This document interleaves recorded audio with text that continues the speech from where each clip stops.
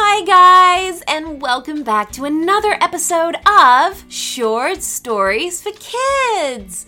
I hope you guys are doing really well. I'm Lucy, your host, and today I'll be reading you an amazing story to keep you company on your car trips or before going to bed, or just if you have downtime during the day and you want to listen to amazing stories.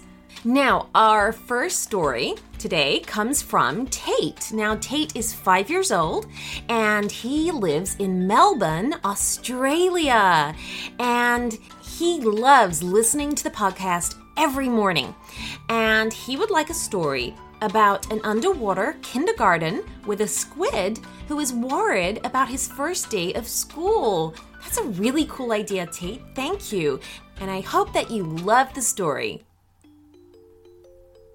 Tate was a squid.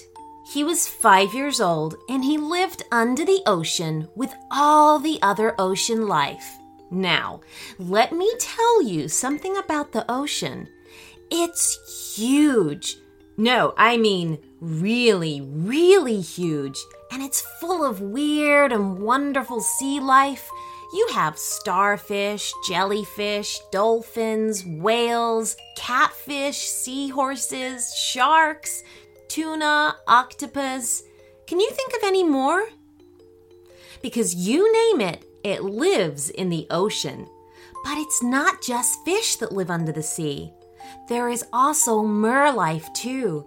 Mermaids and mermen. Half fish, half human, swimming around, living their lives, just like we do. And the wonderful thing about merfolk is that they can breathe underwater. That's right. How amazing is that? And not only that, they can talk too, and laugh, and sing underwater too. Now, back to Tate the squid. Tate was a very beautiful, bright pink color that glowed vibrantly all over. He had always been like this since birth. But he felt very shy about being such a bright color. He wished he could be blue or green or even black, but any color but pink. Pink was a girl's color, right? Don't be silly, honey, Tate's mom said to him as they went shopping at the Marine Supermart on Saturday morning. Tate's mom popped items of food into her shopping basket. Tate was very shy and hated to be out and about where people could see him. He didn't want people to make fun of his vibrant color. Tate's mom looked at the large selection of seaweed for sale and picked out a handful of what she liked. Tate just followed behind her, like her shadow, trying his best to hide under her tentacles.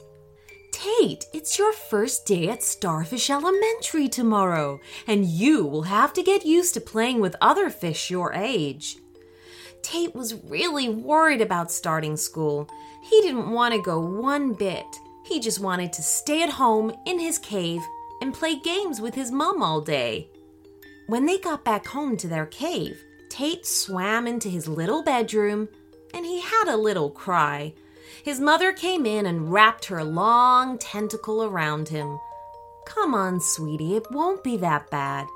"But, Mom," said Tate, looking up at her with tearful eyes, "I don't want to go to school. The other kids will be mean to me.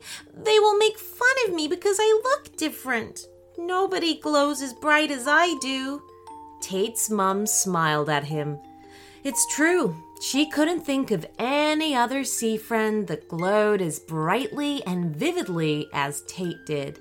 He was certainly special. "Honey, being different is actually a good thing." "It is?" said Tate. "Oh, yes, of course. I mean, why would anyone want to look and be the same as everyone else? We are all different fish with different personalities and likes and dislikes. Well, the world would be a boring place if we all looked the same. How would we recognize each other? You know your color, and the way that you light up a room is really beautiful, and it's nothing to be ashamed about." Tate lifted one of his glowing pink tentacles and stared at it. "Oh, I guess you're right." I am, trust me. Promise me you'll try your best to be confident at school tomorrow. Smile, be kind, and just be your wonderful self. Tate looked at his mom, took a deep breath, and nodded his head. Okay, Mom, I'll try my best. Bring, bring, bring, bring. Tate's alarm clock began to beep at 7 a.m. on Monday morning. Tate groaned and put his head back under his covers. Oh. He started to feel a little scared, knowing it was his first day at Starfish Elementary. He had breakfast, and his mom gave him a packed lunch full of his favorite foods. Then, holding his little tentacle, she swam with him to the school gates. There were little fishes and their parents everywhere. There were shouting, singing, and screaming, squeals of delight as some children greeted each other who hadn't seen each other for the whole of the summer holidays. And they chased each other around the school gates. Tate watched the other fish with wide eyes. He didn't want them to see how much he glowed. Okay, Tate, it's time for you to go in. You'll be fine, I promise. Keep your head up, baby, Tate's mom said, kissing him on the head and swimming away, looking back at him to wave. Tate swam into the school building and followed the other noisy fish children along the corridor until he came to his classroom door, the Magic Marine class. He floated in and took a seat at the back of the class. To his surprise, none of the other kids seemed to be staring at him as he thought they would. In fact, they didn't seem to be taking any notice at all. They were too busy talking to each other, laughing and playing. Suddenly, in swam the mermaid teacher, Miss Pearl. She had bright orange hair and a pair of black spectacles perched on her nose.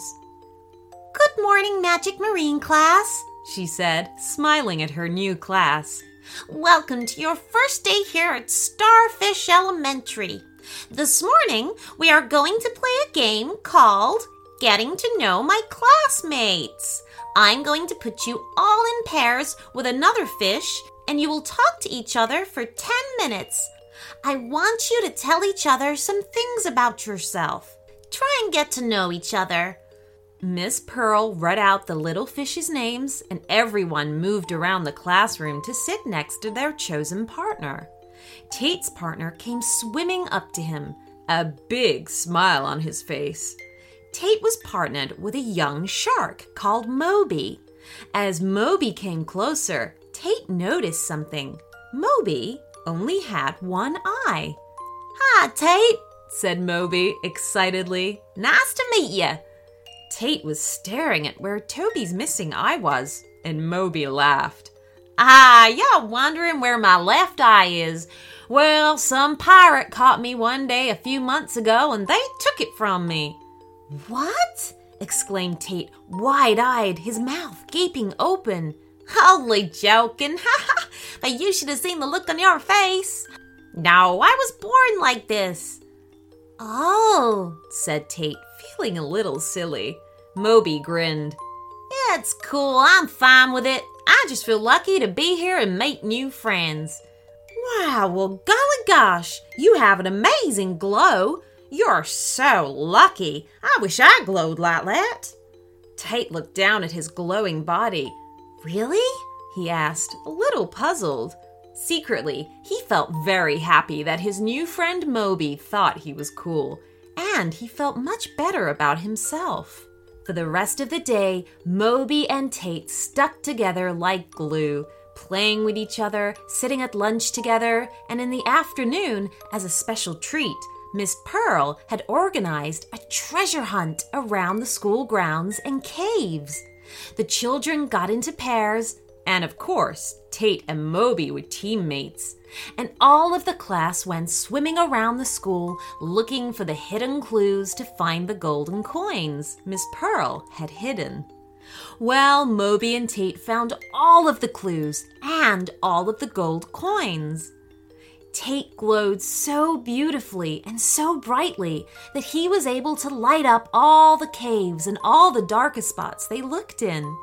And Moby was a very fast swimmer, so he could get to the coins and the clues quickly, with Tate lighting the way like a giant glowing torch.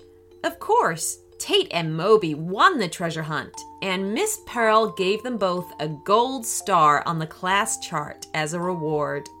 "Very well done, you two," she beamed at them. Then, turning to the rest of the class, she said, "Clap your fins together, everybody, for our winners of the Marine Magic Class Treasure Hunt, Moby and Tate. This is a great example of how working together as a team and using your strengths can help you achieve your goals.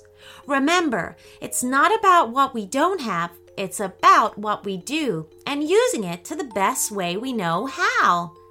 Tate couldn't wait to tell his mom all about his amazing first day at school. The best part was that he had made a very special friend. And Tate and Moby would go on to have many special and exciting adventures together. The end.